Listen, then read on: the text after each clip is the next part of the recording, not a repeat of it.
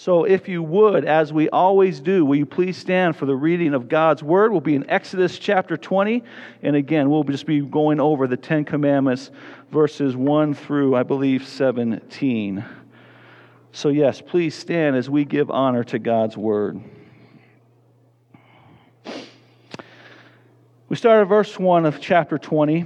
And God spoke all these words, saying, I am the Lord your God who brought you out of the land of Egypt, out of the house of slavery. The first commandment, you shall have no other gods before me. The second commandment, you shall not make for yourself a carved image of any likeness or anything that is in the heaven above or that is in the earth beneath or as in the water under the earth. You shall not bow down to them or serve them, for I am the Lord your God, am a jealous God, visiting the iniquities of the fathers on the children to the third and the fourth generations of those who hate me, but showing steadfast love to the thousands of those who loved me and have kept my commandments. The fourth commandment, you shall not take the name. Third commandment, you shall not take the name of the Lord God you have in vain. For the Lord will not hold him guiltless who takes his name in vain. The fourth commandment, remember the Sabbath and keep it holy. 6 days you shall labor and do all your work, but on the seventh day is the Sabbath to the Lord your God. On it you shall not do any work, you, your son, your daughter, your male servant, your female servant, your livestock, or the sojourner who is within your gates. For in the 6 days the Lord made the heaven and the earth, the sea, and all that is in them, and rested on the seventh day. Therefore the Lord blessed the seventh day and made it holy. Verse 12, honor your father and your mother, that your days may be long in the land that you live, and the Lord your God has given you. You shall not murder, you shall not commit adultery, you shall not steal, you shall not bear false witness against your neighbor, you shall not covet your neighbor's house, you shall not covet your neighbor's wife, or his male servant or female servant, or his ox or donkey, or anything that is your neighbor's. This is the word of the Lord. Let's pray. Father, thank you for these commandments. Lord, these commandments declare a lot of things, but one of the things they declare is your character and your heart, that you are the one and true only God, that we are to only worship you, that you tell us how to worship you, not through graven images, but through your word.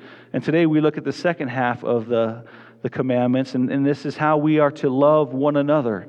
And we see some of the characteristics of faithfulness, of loyalty, of respect, of honor.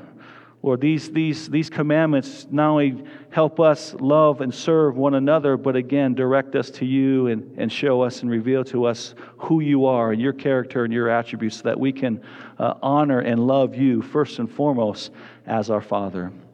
Lord, again, thank you for this day. This is the day that you have made. Lord, let us rejoice and be glad in it. In Jesus' name we pray. Amen. You guys can go ahead and be seated. Woo! My mouth's a little frozen already. Got to warm her up. Exodus 20. We'll be looking again at the second half of the table of the law. And these deal with our horizontal relationships. We saw last week that the first four deal with our vertical relationships with the Lord. And here deals with our horizontal relationships, how we love one another. And I read an article this past week that a city newspaper was running short on time. So the editor had to make a call, especially in their lifestyle section. They didn't have an article to put in there. So the editor made a call and he just put Exodus 20 in there, the 10 Commandments, 1 through 17. And he just put those in, nothing more, nothing less, just the 10 Commandments. Well, the next day they got several calls, and one of those calls or emails was a person who wrote a note to the paper saying, I am canceling my subscription to the paper because of your article in the lifestyle section yesterday, the 10 Commandments. You see, the reason why I'm canceling it is you're getting a little too personal.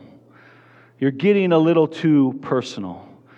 And that's really, as we looked at last week, one of the functions of the 10 Commandments. They are to get personal. They are to get into our heart and into our soul. Remember, we looked at Calvin's 3 uses of the law, and last week we said one of those uses was to be like a mirror, that we would look in the mirror and see the reflection of our sin and our need for a Savior. We read in Exodus chapter 20, verse 20 here, it says, do not fear God, but God has come to test you so that you may not sin. So yes, it's personal. These are given to us so that we don't sin against a holy God. And so today we're going to take a test, and maybe better yet, we're going to look at 2 Corinthians 13 in this way and say, examine ourselves to see if we are in the faith, if we do have a personal relationship with Jesus Christ. These 6 commandments will help us look inside and examine our own hearts and our own lives to see if we are truly in a relationship with the Lord Jesus Christ. And so we start out with the first one, and it's actually the 5th commandment. Honor your father and mother, verse 12. But before we do that, I just want to, again, jump back to verse 1, because context is so important as we read these commands to us. And again, we want to see them in light of the first, in the way that God wants us to see them. Verse 1, and God spoke all these words, saying, I am the Lord your God, who brought you out of the land of Egypt, out of the house of slavery. Again, we're reminding ourselves that keeping these commandments doesn't bring the Israelites into deliverance or salvation. They've already been saved. They've already been delivered out of Egypt. These commands are now saying, now this is how the Lord wants us to live. This is how we show the Lord that we love Him. And it's the same in the New Testament. Keeping commandments doesn't save us. What saves us is the life, death, and resurrection and our faith in the Lord Jesus Christ. And then we obey Him as a fruit of that salvation. John 14:6 puts it this way, if you love me, if you are a Christian, then you keep my commandments. Paul in Romans 13 says the same thing, that this love leads to a certain lifestyle. So we always got to begin here. Always got to, because our natural tendency is to think that our relationship revolves on how we obey God or not. That when we obey God, we receive His love, and when we don't obey God, we don't receive His love. And that is not biblical. That's not gospel whatsoever. We are already saved. Now, with that context, look at verse 12. Honor your father and mother so that you may live long in the land that the Lord God has given you. All right, this commandment right here is the commandment that every parent loves. Amen? And every child hates, right? Right? Honor your father and mother for the day may be long in the land you live in. The command is quoted 7 times in the New Testament by Jesus and the Apostle Paul. So this commandment, again, is reiterated by Jesus, something that we are under to follow and obey under the new covenant. We call it the law of Christ. And kids, I want to talk to you directly this morning. All right, kids. So I got your ear. Kids, are you in the house? Can I hear an amen? Kids, amen. Amen. Kids, are you in the house? Amen. All right.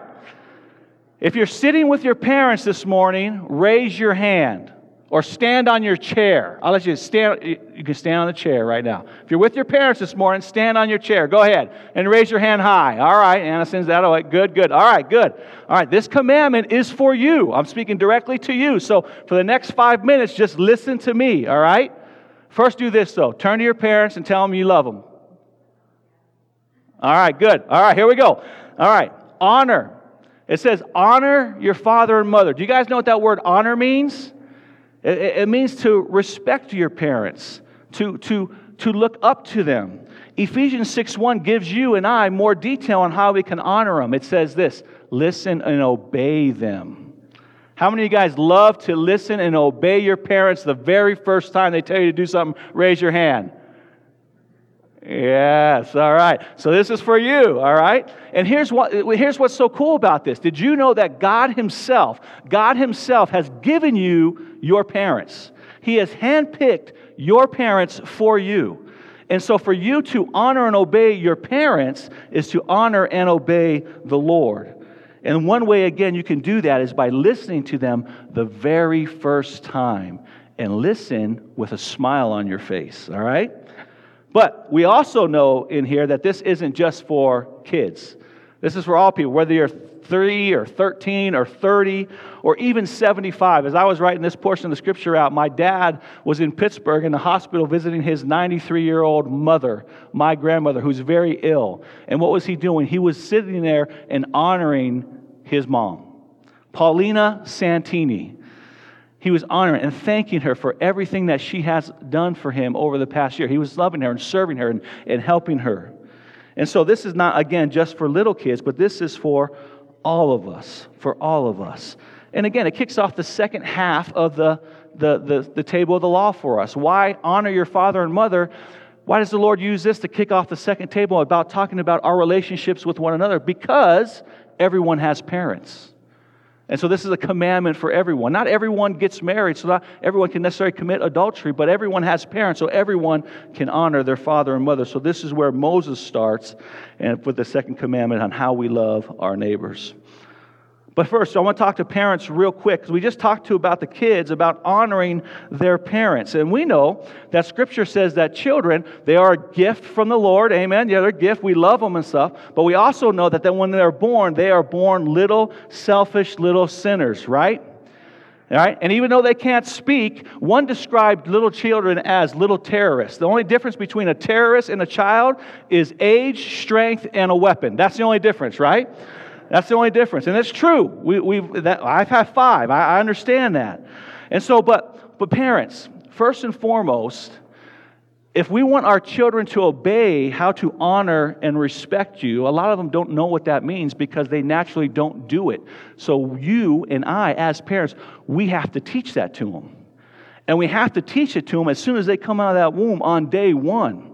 We got to be consistent in teaching them what it looks like to honor mommy and daddy. What does that look like? And there's a number of ways. One, you can, again, start using, to teaching them how to use their manners. One thing that we did, Rita and I, that we've encouraged a lot of you to do is you can teach your kids sign language basically as soon as they can really sit in a high chair.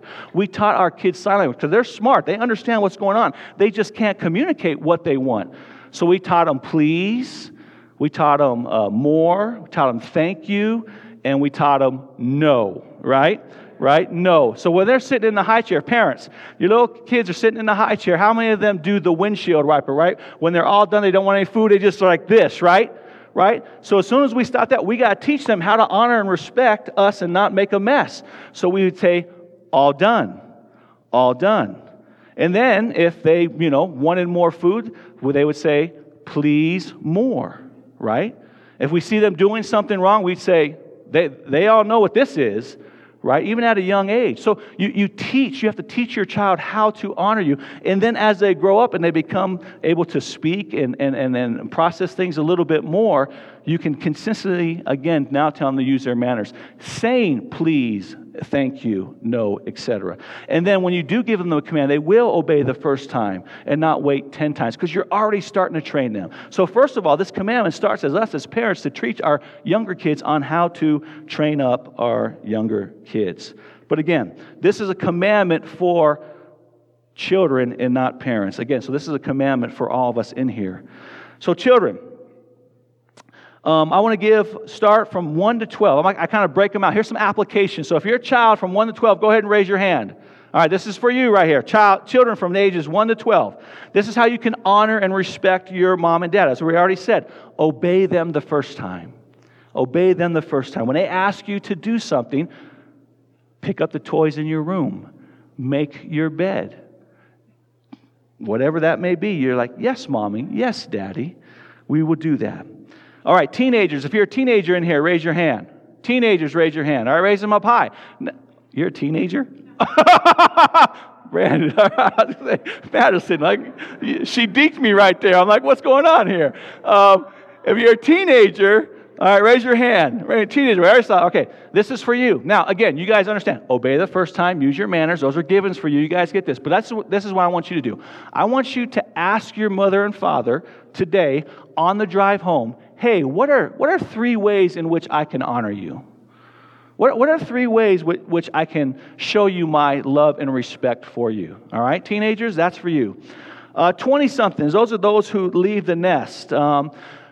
20-somethings, those that kind of graduate high school and they go off to college. I love what Jerome Bettis' dad told his son when Jerome Bettis was going off to play football at the University of Notre Dame. And I've told our kids this as well. I've adopted this. He says, son, I don't have much to give you except a good name, and don't mess it up, right? That's a great way. That's a great way to honor your parents. Don't mess up their name. And then, of course, the rest of us in here. The rest of us in here, as I already alluded to with my dad, the way that we can honor our parents, if we still have our parents, is by being grateful, is by being thankful, is calling them up and just saying, hey, thank you for your time and investment in my life. Thank you. And when we do this, when we obey this commandment, we see that it's the only commandment that says it comes with a promise. It comes with a promise. Honor your parents so that you may live long in the land your Lord is giving you. And so we see this is a promise from the Lord ourselves. When we obey this command, the Lord himself says, hey, I'm going to make your life enjoyable. I'm going to give you joy and abundance. Now, it's not saying it's not going to be without trial. It's not going to be without hardship. It is. But overwhelmingly, as you look back on your life, if you honor your mother and father on a consistent basis, you're going to see blessing in your life. And so that's the first commandment, or the fifth one. The sixth commandment is this: you shall not murder, verse 13. Here in English, we have four words for it. In the original text, Hebrew, it's only two words: no murder. Some say never murder. And notice it doesn't say you shall not kill, because in Scripture there's about 8 other words that Moses could have used for killing in the Hebrew, but here he specifically chooses this word, murder. We know that murder is taking an innocent life, whether premeditated or planned out or even accidental. Innocent life being taken is included under this umbrella. In our cultural context, this would also include things like abortion, suicide, euthanasia. All these would take innocent life. And the Bible tells us in very different scriptures in many different ways, this should not be the case. And we know why. We know why this is not the case, because God has created each and every one of us in His image. In the image of God, He created us male and female. So no matter your ethnicity, no matter your social economic background, no matter your gender, no matter whether you have some physical or mental disability, we are all created in the image of God, and life is precious and valued. I don't know if you guys know this, but every day of the week, during this week, we have special needs parents and the groups that come in and that meet here because they can't meet in other places because of COVID. So we opened our door and said, yeah, man, you can come in here and meet and socialize and have time. And I love it. I'm sitting there in my study and I hear all kinds of crazy noises and sounds coming from them. And it just brings joy to my heart, because I know that God loves those. They are His treasured possessions just as much as we are. Life is valuable because God has knitted each and every individual in the womb. This is why God says no murder. Because when we do take an innocent life, to murder someone is an insult on God Himself. Because He is the giver of life, and He also is the one that ends a life. Now we know with Jesus that this commandment, Jesus talks about it in the Sermon on the Mount, Matthew 5:21, He takes it to a whole different level. Just not the outward act, but He also gets internal. He says, you have heard it said, but I say to you, if you are angry, if you insult your brother or sister, or call him a fool, you will be liable of the judgment, even hell. So even in Jesus' mind, to not murder is even deeper. It starts with the attribute or the action of the attitude of the heart of anger. And even that's being angry with our brother or sister, some other individual, can send us to hell, Jesus said. Now, at first glance, again, before this command, we might think, we got this one licked, because most of us have never murdered anyone that was innocent. And then Jesus throws this whole anger thing out there, and we go, man, we are guilty. But in fact, when we really stop to pause and think about this command makes us look inward, and we are far worse than we really even think or could imagine. You and I it's far more worse for us, because we have all indeed committed murder. And not just murder with anger in our hearts, but murder. We have blood on our hands because it was our sin, it was your sin, it was my sin that sent Jesus Christ to the cross. The most innocent man to ever walk the face of the earth was Jesus, and you and I are accomplices in His death because of our sin. Martin Luther, this is one of the most powerful quotes outside of the Bible that I think I've ever heard. Martin Luther said this: we all carry the very nails that crucified Christ in our pockets. We all carry the very nails that crucified Christ in our own pockets. You see, apart from Jesus Christ, we tend to kind of soften this truth, and we would say like, oh man, we're really not that bad. But the Bible informs us all the more different, that we are even worse than we thought we were. We are that bad. We are all murderers. And here's the deal. We at the Crossing, we own this. When we preach, we don't want to soften this. We don't want to water it down. Because when we water down the truth of who we are apart from Christ, then we water down the gospel. Then the gospel doesn't become that much more glorious. And so let me wrap the arms around the gospel around you and me this morning. And this is so good. And this is where we need to live here. Not just with this commandment, but with any commandment. We need to live every single day in the arms of the gospel. Because if the cross shows us that I am far worse than I could have ever imagined, it also shows me that God's love, God's forgiveness for me, for you, and for you, and you, and you, and you, and you, and you, and you, and you, and you, and you, and you, and you, is far more glorious than we could have ever imagined. It's bigger and better than we could ever imagine. I'm always reminded of my own life when I sin, when I break a commandment of God, where I sin against God. I'm always remember of this: though my sin reaches farther, God's love, grace, and forgiveness reaches even further. And I'm reminded of Romans chapter 8, verse 1. Therefore there is now no condemnation for those who are in Christ Jesus. 2 Corinthians 5:21. For our sake, God made Him, Jesus, to be sin, who knew no sin. He was innocent, so that for this purpose, in Him, we might become the righteousness of God. Isn't that good news this morning? That we get to be embraced by the gospel. This is amazing grace, and we need to soak in this truth every single day. That there is hope for everyone in this room who has sinned and has broken this commandment. That leads us to the seventh commandment. You shall not commit adultery, verse 14. In all these commandments, there's another argument for us in keeping them in the New Covenant, in the New Testament. And it's that they all display, as I alluded to in my prayer, they all display a characteristic or an attribute of God Himself. And since God is the same yesterday, today, and forever, these are commands that are for us. There are commands for those that are on Mount Sinai. They are also the commands for us. So, the seventh commandment is, you shall not commit adultery, verse 14. So, this commandment highlights God's faithfulness to us, His commitment to us, His loyalty to us. And the same here, whether you're a Jewish husband and wife married and you're sitting at the foot of Mount Sinai, or if you're a Christian husband and wife who's married here at the Crossing in the year 2021, these commands are for us. And the command of not committing adultery points us to experiences God's faithfulness, His commitment, and His loyalty to us.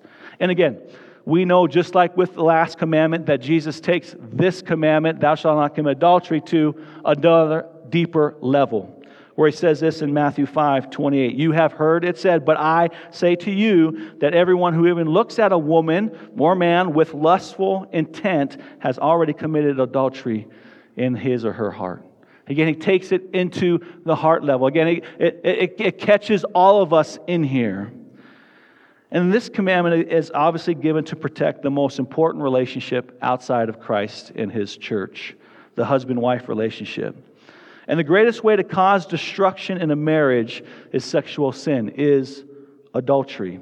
The enemy knows this, Satan knows this, our own flesh knows this, the world knows this. And that's why temptation is everywhere we go, 24 hours a day, 7 days a week. Sexual temptation. Because the enemy knows that if we can knock off and we can create, this division in the husband-wife relationship, if we can destroy the marriage relationship, then all the rest of society will follow through. Statistical truism is, as we look back throughout history, when we look at the great countries and the great empires, one of the telling factors, and even in our own country right now, our decline in the United States of America is because the husband-wife relationship, the nuclear family, is being broken apart. And kids are starting to be born outside the wedding, outside of the marriage relationship, the marriage covenant. This is so huge. And God understands how devastating sexual sin is because He created sex. But He created it for a context. And in the context of a husband and a wife relationship, it is good. It is fruitful. It's a blessing. I've used this illustration when we went through the Song of Solomon, but how many of you light fires in your living room? And we're like, well, in the context of a fireplace, we'll put a fire in there. We light a fire in the context of a fireplace. Because when we do that, it's good. It takes heat, it looks nice, it smells good, it crackles, it's a joy, it's a blessing, it serves us. And that's what sex is inside marriage. It's something that's good, it's right, it brings pleasure in its context. But outside its context, it's like us lighting a fire in the middle of our living room. And it burns and brings destruction. All of us have been probably touched by the sexual sin, and in particular, maybe even adultery. So, I don't know about you, but with this truth, with this commandment and other commandments, I hear a lot of times as a Christian that I don't want to follow Jesus because there's too many commandments, there's too many rules, there's too many laws, and they just want to put you in prison. They don't want you to enjoy life. Well, there's a sign that says this, that commands this. It says, do not enter. And one could see that command and be like, oh man, there it is. No joy. Do not enter, right? That's a bummer. That's not a fun command.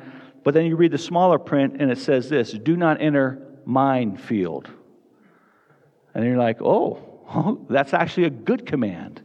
And that's what these commandments are for us. They are good commandments. They are commandments given to us so that we will flourish in all of our relationships, and in particular this one in the marriage relationship, in the husband-wife relationship. That sex is to be enjoyed in the context of marriage. And again, when it's there, it's going to be a wonderful thing. But when it goes outside, it's going to blow up ourselves and our marriages. So that's the seventh commandment, is you shall not commit adultery. The eighth commandment, you shall not steal, verse 15. Now we finally come to a commandment where like Jesus doesn't say in the New Testament on the Sermon on the Mount, he doesn't say, you have heard it said, but I say to you, do not steal. We don't hear that, so we're like, oh man, finally, this one maybe we can get by with, right? No, we can't, because as soon as we recognize that this commandment is really tied to the 10th commandment, you shall not covet, we see that this one gets us as well, right? Because you shall not covet is the internal heart motivation of stealing. Stealing is manifested because we covet. We see something that we don't have, therefore we go and steal it. So we see that actually that this one gets to our heart as well, just like murder and adultery. Now we know that stealing is to take something that's not yours. Simply that. Stealing is to take something that's not yours. And it can really deal with anything. It can deal with time. We can steal time from like our employers. When we're working and we should be working and doing the work that our employer gives us, instead, you're playing Candy Crush or you're doing your own personal emails or whatever we do on our employees' time. We should be working, but we steal time. Otherwise, it could also be physical things: cars, shoes, money. When I was young and in college, I grew up in Tucson, Arizona. I'd go play baseball at the University of Mexico, and I'd come back. And before I would go, sometimes I would go to my friend's house, and I'd be like, ooh, I like that shirt. And so I would kind of take it. And I called it the original home shopping network, right? That was the original home shopping network for me. But really, that was just stealing. They'd be like, Aaron, have you seen that shirt? Or they see a picture of me with their shirt on. And they're like, yo, what? I'm like, yeah. But see, you can make a... That was wrong, by the way, so don't do that. You could make an argument that the very first sin that Adam and Eve did was coveting and stealing. God said, hey, you can have any fruit, from any of these other trees, but this tree produces, you can't have this one. And we know what they all did. The enemy tempted them, they coveted, and then they stole the fruit. But again, stealing can also be not giving. Stealing is not only taking, but it can also be not giving. Scripture says this in Malachi 3:8. The Lord says, this is what the Lord says, people should not steal things from God. And you say, well, where do we steal from you? And God says, you should have given me 1/10 of your things. You should have given me your special gifts. So they were withholding their gifts and offerings to the Lord. Now, again, that's under the old covenant, but under the new covenant, we are also called to give, to bring our not our tithes, but our gifts and offerings with a consistent, joyful manner to His church. 2 Corinthians 8, 2 Corinthians 9, and all other places. So stealing could also be not giving. So we see that stealing takes on a number of forms, and we know that we're all probably guilty at one time or another of stealing.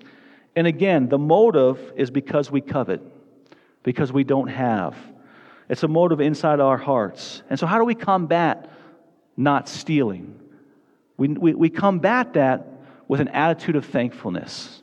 I think with an attitude of thankfulness. Now, thankfulness is something, again, that doesn't come natural to us. We have to cultivate that. We have to cultivate thankfulness in our hearts. And so just, again, bounce your eyes when you go home and you're sitting in there and it's -5 outside, and just start thanking God for all the good things that He has already given you. Cultivate a heart of thankfulness, and that will help you combat coveting and stealing. That leads us to the 9th commandment. You shall not bear false witness against your neighbor, verse 16. God loves truth. God hates lying. Again, it's one of His greatest characteristics and attributes. In fact, Jesus embodies truthfulness. In John 14, He says, I am the truth. He loves truth. God loves truth. And here, it's not telling a lie or bearing false witness against your neighbor. It's kind of a court term.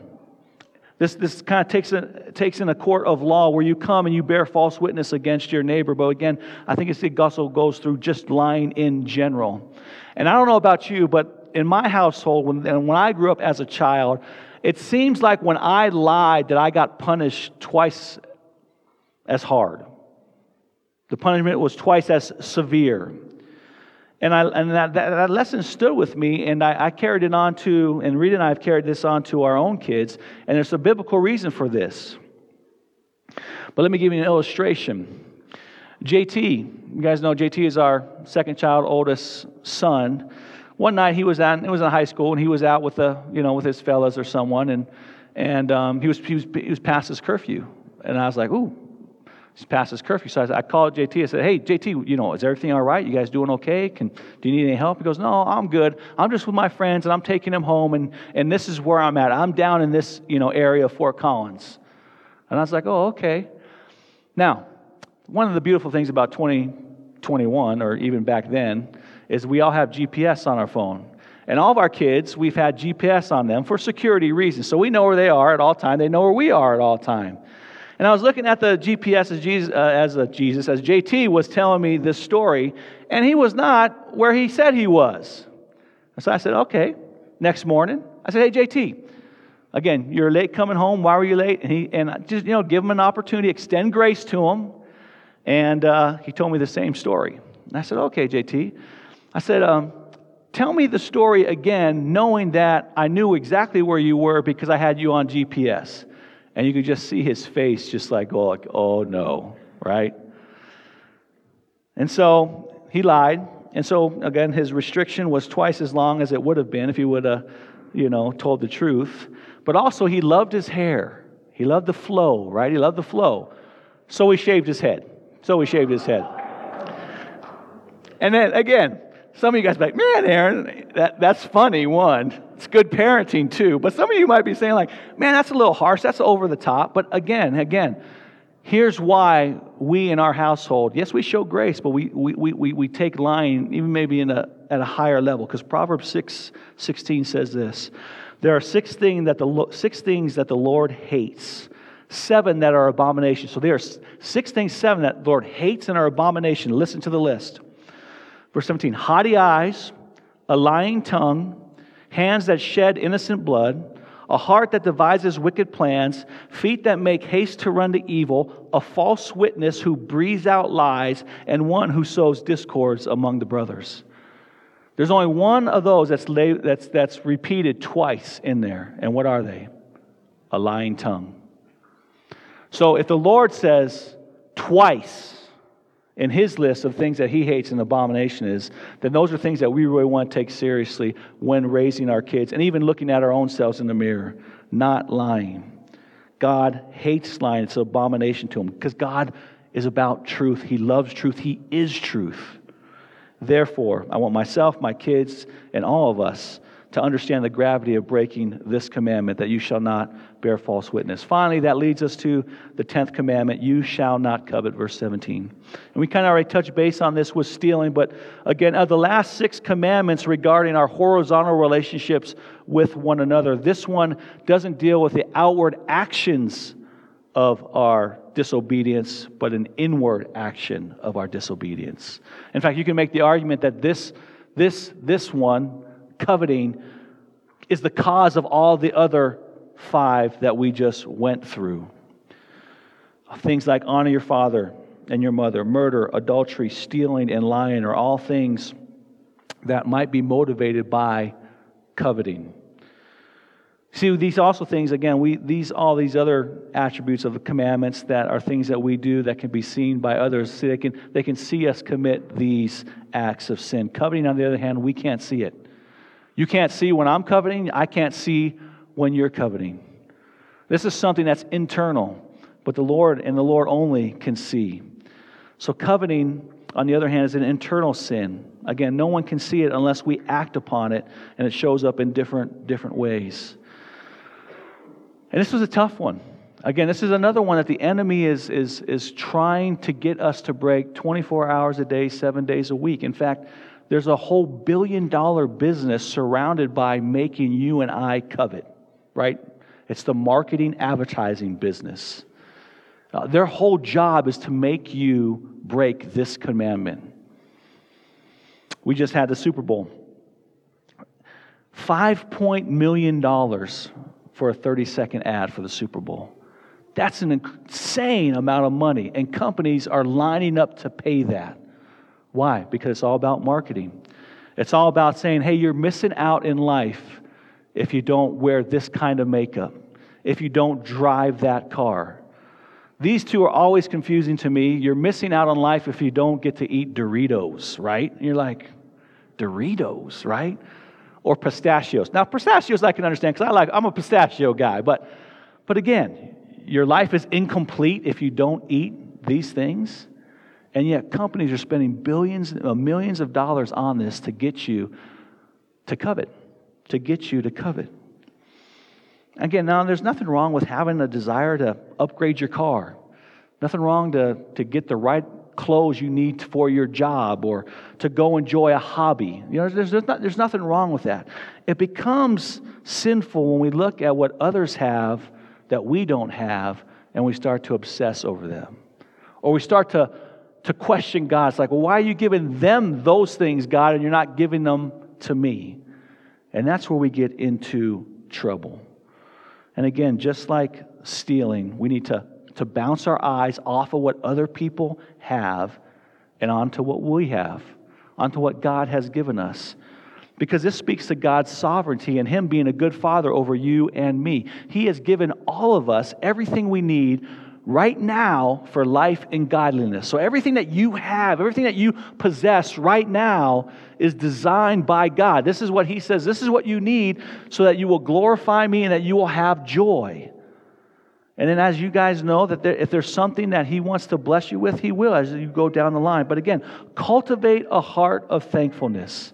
And we cultivate a heart of thankfulness when we keep and put our eyes on Jesus, knowing that He is a good Savior, He's a good Messiah, and that He does live to bless us and serves us, and He gives us everything that we need for life and godliness.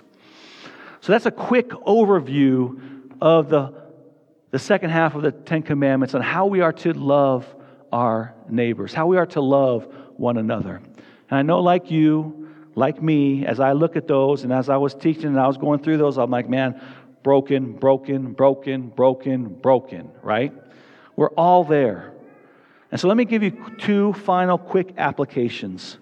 And again, I want to point us back to Calvin's 3 uses of the law. And the first one, for those of us in here that don't know Jesus, again, the first uses of the law, first purposes of the law, of the 10 Commandments, Calvin says was, again, to be a mirror, to show us our sin and our need for a Savior.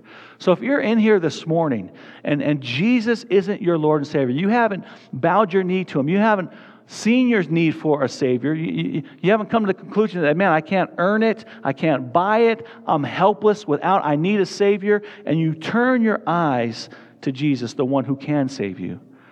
Because He did step down out of heaven to live the perfect life in your place, in my place. He died on the cross to make payment for your sin. He rose again on the third day to prove that He was the true Messiah and Savior, that everything He said was true about Him. And He said, I am the way, the truth, and the life, and no one comes to the Father but through me. So, if you need a Savior, if you are sitting here or you're listening online and we went through these things and you're like, man, I've broken that one, that one, that one, that one, that one. You see your helpless need.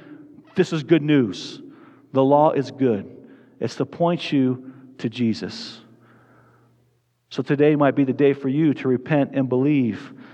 I think by God's grace last week we had someone, as we went through the law, do that. Was convicted by the law, repented and trusted in Christ. Amen? So if that's you this morning, today is the day of salvation. Jesus is speaking to you directly to believe in Him. Secondly, for those of us that have already walked through the first use of the law, we look at now the third use of the law. These commandments are given to us to live a life that honors God. And again, we're still going to break them. And so what I don't want us to do is I don't want us to wake up tomorrow morning and think like, man, to be a good Christian, to follow Jesus, I got to keep all these commandments. I got to, and just start ripping off the 10 commandments in your head and all the other commandments that are in the New Testament. We don't need to do that. What I want you to do is you wake up tomorrow morning, thank the Lord for waking you up. This is a day the Lord has made. Lord, let's rejoice and be glad in it. Lord, thank you for keeping evil far from my house. Thank you for giving me rest for my body because the day before it was depleted by sin. Now I'm ready to rejuvenate, to worship you today. Thank you for waking me up. And let me just fulfill one commandment, the great commandment. To love you with all my heart, soul, mind, and strength, and to love my neighbor as ourselves. So for us to keep all these commandments, we need to keep one.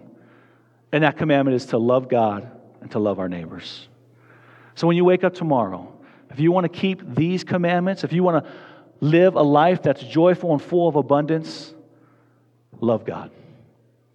Love God and love your neighbor. That's what Matthew 22:37 says. That's what Mark 12:30 says. And that's what Luke 10:27 says. This is the great commandment, to love God. Let's pray. Father, thank you for these commandments. Thank you for the overview that they give us on how to please and worship you, how to live a life of joy and abundance. And Father, it's, as Jesus says, it's wrapped up in one commandment. Jesus said, I came to not abolish the law, but to fulfill the law. And all the law is wrapped up in this one statement, the greatest commandment, to love the Lord God with all your heart, soul, mind, and strength, and to love your neighbor as yourself. And so, Lord, may we be a people, as we walk out these doors, may we be a people that have the love of God on our hearts, on our minds, and in our actions. In Jesus' name we pray. Amen.